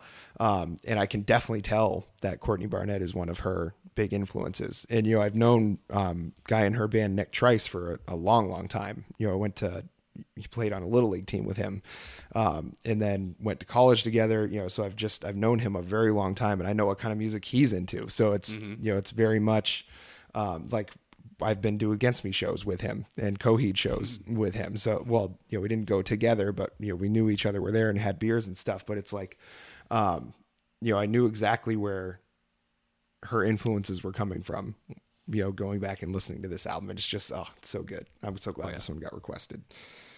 And moving on to the next, Small Poppies. So this was another one that I think was a little bit slowed down. And this one I think was probably, as far as like, you know, unpacking things, I felt like this one, there wasn't as much there to unpack. I felt like it was a pretty nice, breezy song. So first of all, this one, and I talked to actually Jesse about this. It's really hard to pick a favorite off this one, but Small Poppies might be mine because it's doing a lot of things. So like you say, there's not a ton to unpack in the lyrics. I know that tall poppy syndrome refers to when someone is doing really, really well, there's a tendency for other people to want to break them down to their level and not let them enjoy the success. So part of the theme of the song for me was about dealing with a toxic individual who maybe wishes that on Courtney Barnett, or Courtney Barnett's instinct to try to do it to someone else because she's been wronged. So there's some really fun imagery in the song. Again, not the deepest lyrics, but what I love about it is it's this song that kind of starts off talking about the blades of grass and what a shame it would be to cut them down. and it's got this very kind of sluggish, subdued, hot summer day. Maybe you've, had one of our favorite terms, the left-handed cigarette. You're just chilling out in the backyard, and you get to thinking, and everything's pretty slow.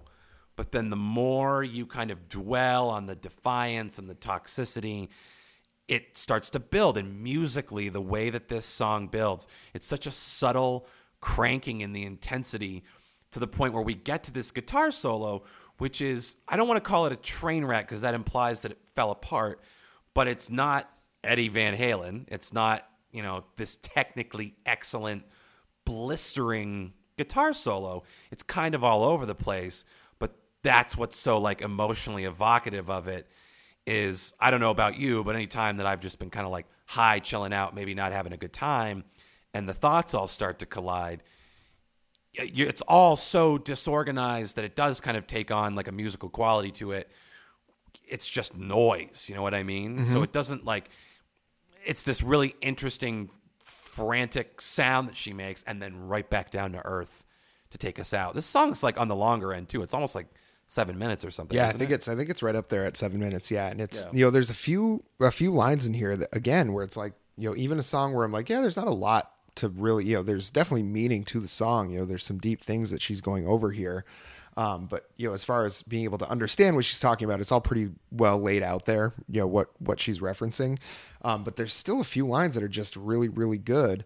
I dreamed I stabbed you with a coat hanger wire at the end. And it's just, there's such a, just a raw emotion to what she writes. Like, she can wrap it up and make it all nice and pretty and rhyme everything. And then she'll have a line where it says, I dreamed I stabbed you with a hanger wire. It's just like, all of a sudden you get that, like, yeah, I'm talented at this, but if you piss me off, like, you're going to get it too, like, come catch these hands, and I think it's, it's very much a sense of like, she's not backing down from anything. Like, she knows how good she is, it's, and not even like having an ego about it. She's just confident in the fact that she's well better than she needs to be, to allow for treatment like that, and I think it's, I think it just goes to show, even in her debut album, like what kind of growth she's probably already gone through as a person and as a musician. I thought it was a pretty good, pretty strong song with that.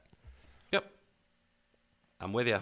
Yes. And then Depreston, I mean, this one might be, I think Pedestrian at best is my favorite one on the album, but Depreston might be second. Just a really, again, it's just talking about like things that a realtor would say, that are all these classic little lines.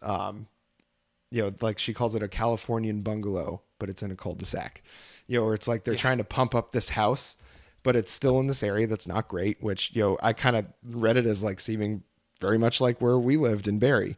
It's like very much a kind of rundown, rough town, I guess, just outside of Melbourne in Australia. But it's, just the way that she puts it together, it's like makes the house sound really nice, but she's just not excited about it whatsoever.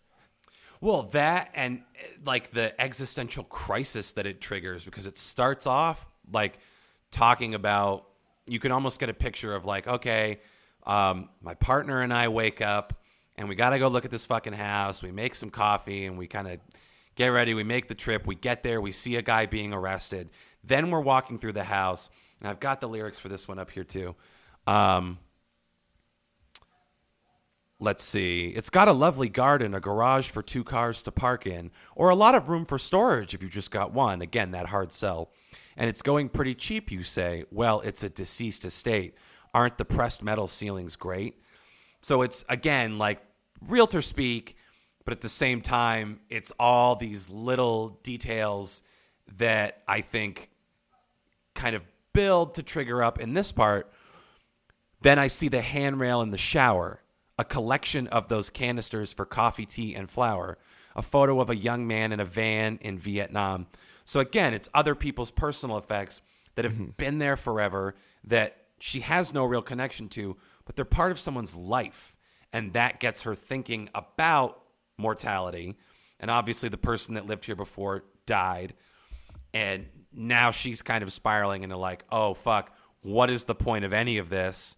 Because we're all just going to die anyway. And then all of our shit gets hoed out and somebody else moves in, and it like something as simple as going to look at a house will trigger all these thoughts and feelings in her. Yeah, in that verse particularly, where she says, she says a photo of a young man in a van in Vietnam, and I can't think of floorboards anymore, whether the front room faces south or north. And then the last line, and I wonder what she bought it for. Yeah, It's like that. Still, that those other thoughts, like where she's in this and she sees all these very personal things about of people's lives that she knows nothing about, but have the deepest meaning to these folks that were there before. And then the last thought is like, I wonder what she got it for. Like, I wonder what, what it's worth now compared to when she bought it, and it's just like those very human things that happen. And she's very good at, the kind of self-awareness as well. Like the fact that thought would come into her head right after she's seeing all those like kind of depressing things and very meaningful things for these people that don't exist anymore. And it's just kind of funny the way that she does that. Very tongue in cheek. And the beautiful thing is, like, with lines like that, you can read it any number of ways. I wonder what she bought it for. Like, what did this cost her originally? Or you could look at it depressing and be like, oh, why did she even buy it? You're just going to die anyway, right? Yeah. And then I read something, someone looked way into it and was like, oh, I wonder what she bought it for. Sometimes when you die, they say you bought it. You bought the farm. So maybe she's wondering how this woman died. I don't personally ascribe to that one. I think perhaps that's one layer too many, and I think you can have a lot of fun with just like the quirkiness of it. But I think the point is people can get so much out of what seems to be very straightforward on its face. And that's what she's so good at what she does. She's a fucking little songwriting ninja. Yeah, she is. And I think the next, speaking of her being a songwriting ninja, I think this one is probably the least songwriting ninja like song on here, Acqua Profunda, which I think is a play on words, right? It's like an Italian word or something like that. It just means deep water, I think. Yeah. Is the idea. It just means like profound water, which I think, in other languages, they don't have 15 different words to mean the same thing. So it's just you kind of have to interpret it the right way. But I think it's just about her trying to impress somebody at what seems like a municipal pool or something, and I think it's a feeling that we've all had, maybe not specifically at a pool, but think about like field trips that you've been on when you were younger or school dances or something. There's always somebody that you had your eye on that you wanted to impress. And, this is what that song is about. And I think this for me is kind of the most tread upon indie rock territory that there is just like looking at this kind of person that's just out of reach. Like, how do I get them to notice me? It's like very much an indie rock trope. But when she does it, it just sounds a lot more pleasant. Like it feels like when you put it in with the rest of the album, it's nice to just have right in the middle here, a little bit of a break where you don't have to like think so hard about, a million words a minute. It's a very clear message about what's going on. Very descriptive, but just a very enjoyable song overall. Yeah. And just relatable, just a fun little nugget. It's short. I don't have much more to add because I agree with you. I think it's just a fun summer vibe, and it's a flirtatious song about finding love at the pool. Yeah. And then moving on to Dead Fox. This one is when you were mentioning before that she will not pull any punches when it comes to, big business and stuff like that. I think she specifically says big business in this song. I don't think there's any sort of misinterpreting what she's trying to say here. And she's talking about her partner, and I assume they're still together. I'm not sure. But she references this woman, Jen.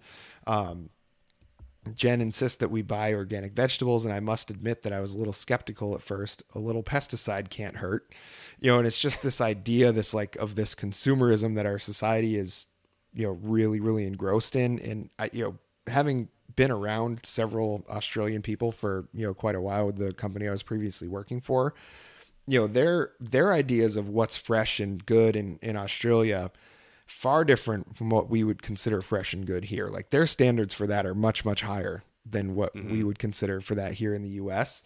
So the fact that she would say, that she's even saying a little pesticide can't hurt, like it's even doubled like that kind of meaning for us in America, because there's companies that just don't give a shit whatsoever what they're putting in the food as long as we're buying it. Yeah, right. Well, and that's the interesting thing about this song is it's like, first of all, it's a fucking bop, like the chorus. If you can't see me, I can't see you. This whole thing, fucking great. but it's this song that's ultimately about like the indignities associated with like the daily cost of living. How can you minimize the amount of harm that you cause others in the environment while simultaneously incurring the least amount of damage to yourself? It's something, I don't know if you watch The Good Place, but that's a question posed in that show too. Like how, like you try to go down the rabbit hole of being as pure and as ethical as possible, and you basically have to sit in a room and not breathe. Mm-hmm. So it's this idea of like how difficult big business and corporations have made it to just fucking live, quite simply. And it's also like, and I'll bring it home with the lyric example here, but it's about how these corporations are like just outright endangering us to make a fucking buck. It's the like murderous instincts of capitalism. But even that, she just turns into something so fucking like pleasant to listen to and evocative. Listen to these lyrics, second verse. Heading down the highway Hume, somewhere at the end of June, taxidermied kangaroos are littered on the shoulders. A possum Jackson Pollock is painted on the tar. Sometimes I think a single sneeze could be the end of us. My hay fever is turning up, just swerved into a passing truck. Big business overtaking without indicating. He passes on the right, been driving through the night to bring us the best price. I mean, that is the fucking meat and potatoes of the song all right there. Mm-hmm. This guy is taking fucking speed pills to make the next city to get his goddamn apples there on time. If I don't keep my head on a swivel, he'll clip us and fucking kill us, and we'll end up like the possum splattered on the pavement, a Jackson Pollock possum on the tar. It's just, I die. I wish I could come up with something so fucking clever and evocative. Yep. I mean, it's just, and I really like the lyric too. Just one line: I've lost count of all the cows. There will be no salad sandwiches. You know, where it's just, it's talking about the meat industry as well and how destructive that is, you know, and you know, just how much of our environment gets punished by that. You know, and I think it's, you know, this idea that we always hear these companies saying, like, do your part, like recycle. You know, as individuals, yes, we should be doing our part to do that stuff. But you're talking about like something like 90% of the world's pollution is caused by corporations. You know, so even if every single individual in the world like cut out all of their pollution, all of their, you know, like recycled everything, all that, you're still only making barely a dent in things, you know? So I think when she calls out big business and the fact that there's this truck, this guy that's, you know, all of these little extraneous, you know, things that can happen as a result of that, you know, think of the pollution going into the air, think of the amount of gas there. And he's like, oh, I just got to push to the next town because I know that the petrol is a little bit, you know, and for our, you know, listeners on this side of the pond here, petrol meaning just, you know, regular gas, like you would get at a gas station here. That's just what they call it in the UK and Australia. But yeah, it's just like, yeah, he's running over all these animals, like hitting all these kangaroos, all these possums, just to bring us the best price, you know. And I think it's such an indictment on the culture that we, you know, that, you know, and I say we as like the royal we've collectively allowed to happen, you know, but whether it's complacency, or we thought it was a good idea, you know, who knows what, you know, what you might want to blame it on. The fact is it's fucked, you know? Yeah. Yeah. And she, again, it's just a great way to describe that. Very obvious lyrics, but also very cutting. You know, she's got a very good way of balancing that, which I think is really good. I mean, she's clever. If she was just like, don't pollute, cut your soda rings so the turtles don't get their head cut in them. Like, I don't think that would have the staying power as the Jackson Pollock possum. Yeah, she's putting the blame where it belongs, you know, which is I think a good thing. You know, she hit the target for sure.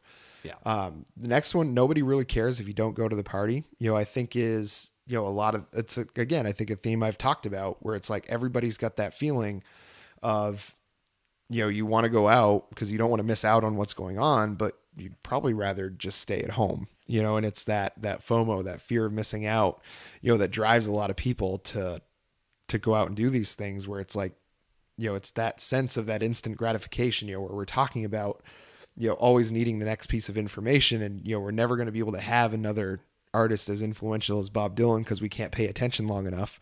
You know, it's that's kind of represented in here as well, where it's like that I want to go out and be seen and do these things and have fun, because I like these people, but I'd really also like to have some time by myself. And it's just finding the balance of that, in a world that's just throwing a zillion things at you at once that, is really tough to do.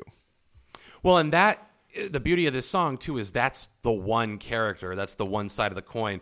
But the song is like really this yin and yang between two completely contradictory but complementary types. And I guess I interpreted it to, again, be her and Jen, her partner. I think they're broken up now, but I don't know for sure.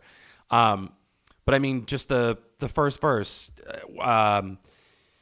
you're saying definitely maybe. This is someone who like keeps their options open. I'm saying probably no. This is someone whose one option is primarily to fucking chill out in their sweatpants. But neither is saying it definitively. Exactly. Yeah. You say you sleep when you're dead. I'm scared I'll die in my sleep. It's just these clever little twists where it's two people saying the same thing in different ways. It's why they work so beautifully. Shouldn't necessarily work on paper, but have these completely complementary philosophies. They balance each other out. And it's like the best a lot of us can hope for in a relationship too. So yeah, it's kind of an interesting song. It's why, it's like why the north and south poles of magnets attract each other, and, the same poles, reject each other. It's the same, it's that same kind of thing, but it's like just got such a clever way of saying that. If I was going to try to put that feeling down in words, I would probably only be able to come up with something like, oh, you like to go out, I like to stay home. Yeah. I'm a little bit country, different. You're a little bit rock and roll. Yeah, something like really kind of obvious and on the nose like that. And she's does a good job at not making anyone seem any better than the other. Yeah. It's just a difference of opinion and how you want to relate to the world, and how you can make that work with each other. And I think, it's a really strong, it's the fact that she takes a kind of a second step with these very kind of obvious, relationship items, these things that you look at that so many other people have written about, there's nothing new under the sun here. But it's the fact that she's able to find a different level where she brings it up to a level of humanity rather than just the raw emotion that's there. It's like, okay, well, I might feel this way about this, but how other people feel is also valid. So I'm not going to just say my way is right. I'm just saying this is my way. Right. Yeah. And then Debbie Downer. I think this one is another good one. It starts right out. Tell me when you're getting bored and I'll leave. I'm not the one who put the chain around your feet. Like, it's just that imagery where it's like, you might not like being here, but you decided to do this as well. It's that kind of sense where it's like, I think everybody gets to that point when they have a relationship with somebody is you kind of, it's like, and I guess in a bad relationship, where it's like, where that argument happens, where it's, if you're getting bored, just leave, it's like, but you're not willing to take a look internally and find out what you might be able to do to fix that, and I think that's where relationships go bad. And I think she does a great job again here of just describing how cutting those arguments can be sometimes. And like when you're really trying to just like get under somebody's skin, Well, and I also get the sense that this is someone who's made a lot of concessions to this person and feels like they're going unappreciated. And the one thing she wants is to just be heard for 5 fucking seconds. Mm-hmm. And this person is just trapped in those rigid preconceived notions and can't appreciate the sacrifices that have been made and doesn't really care to listen. Yeah. So, yeah, I agree. I don't have too much more to say about that. I found this one a little more musically like the kind of 60s key / organ work in this one. Mm-hmm. I really enjoyed a lot. So I found it, I think, sonically a little more interesting than lyrically, but that's not even a knock on the lyrics. It's just, again, one of those little kind of valleys that we need after peak after peak after peak. Yeah, it was different than the, kind of heavy, quick, distorted guitars that she has on a lot of the album. It's just a little bit different lens that she was making the music through there. And so, yeah, I thought it was a good one. Moving right along to Kim's Caravan. This one, I think like the last few lines of verse 2 are really, really incredible. We either think that we're invincible or that we are invisible. Realistically, we're somewhere in between. We all think that we are nobody, but everybody is somebody else's somebody.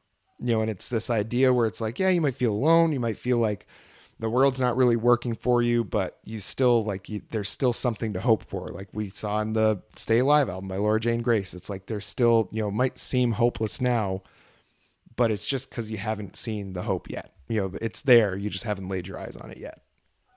Absolutely. And it's just got so many hopeless lyrics. Like the whole song, I mean, I looked into it and it's obviously about like the pollution of the Great Barrier Reef. And I guess she took a trip to clear her head and saw all of this and was like, what the fuck? And just got really depressed and had the instinct to write this song.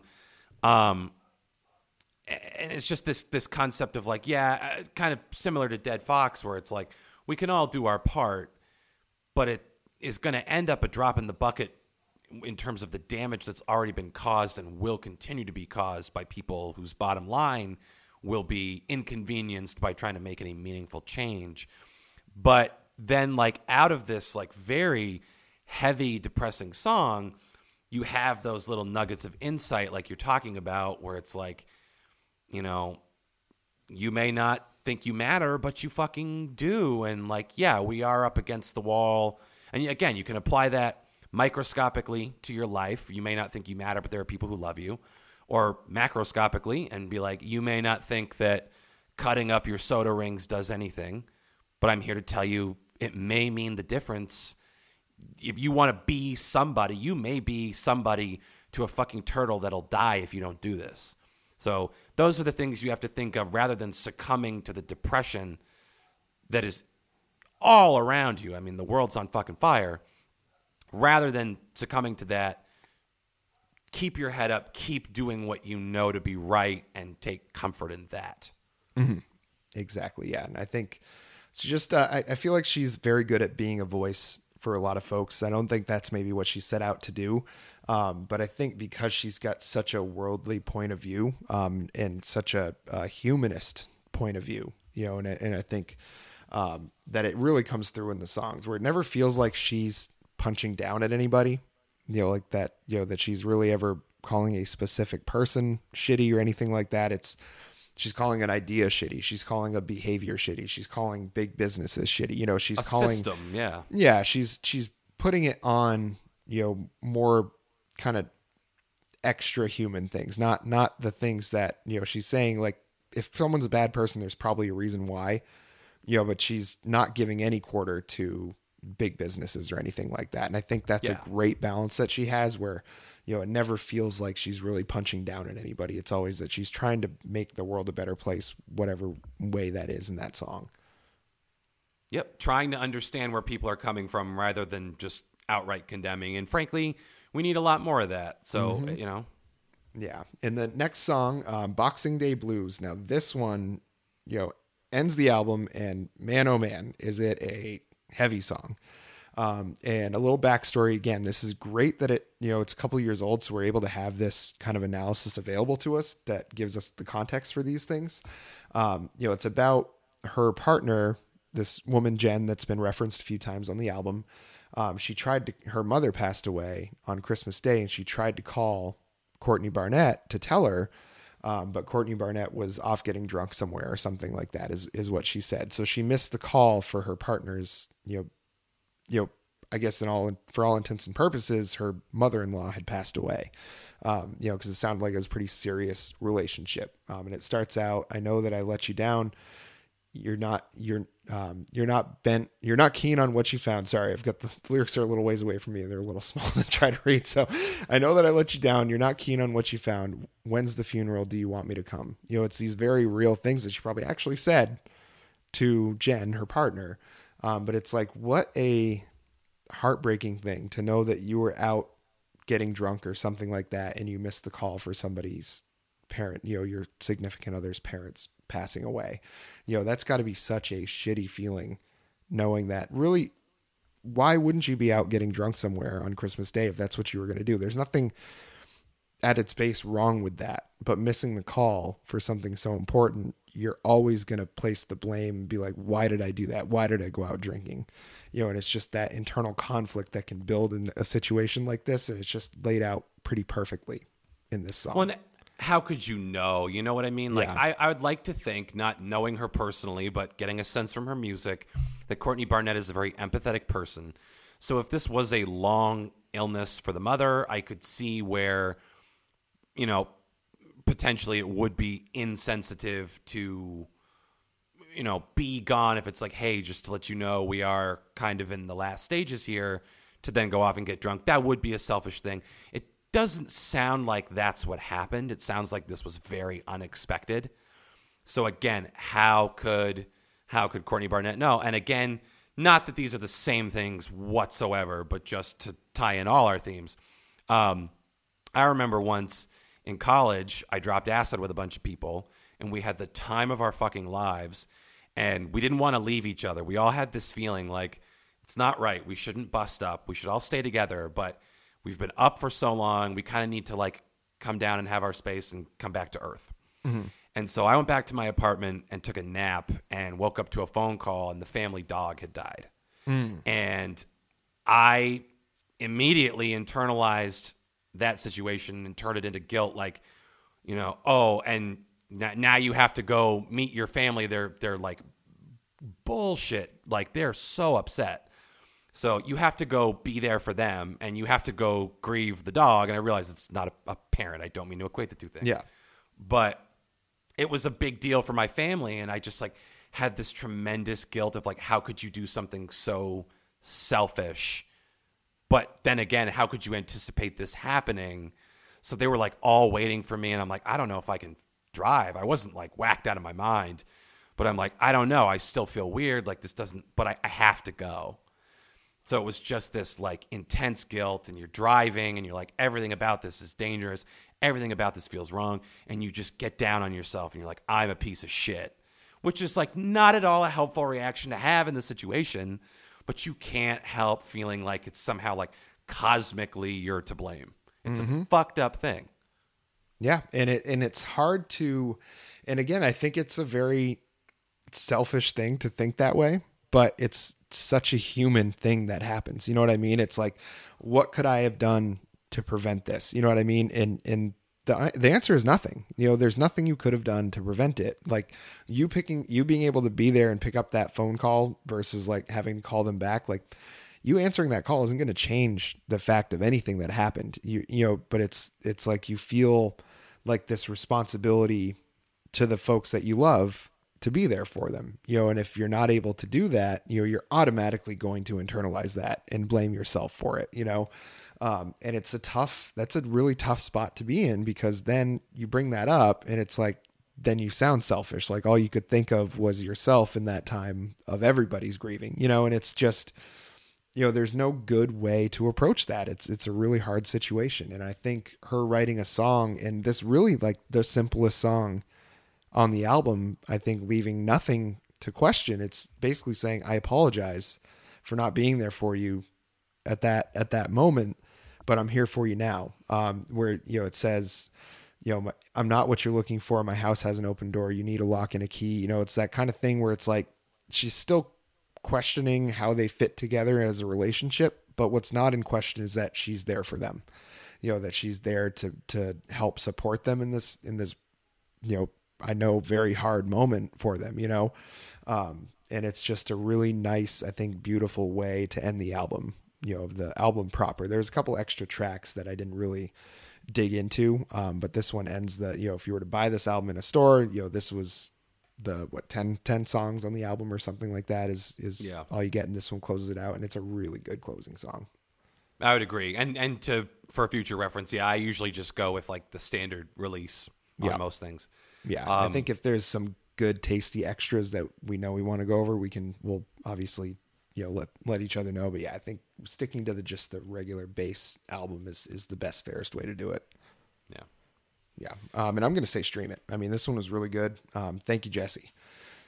Yeah. Thank you, JT. This is an obvious stream. Get out there. Courtney Barnett, do your thing. Yeah. And we did have another segment scheduled here, which we were going to discuss our favorite concert moments, but I'm looking at the time and seeing that we're kind of right up against it here.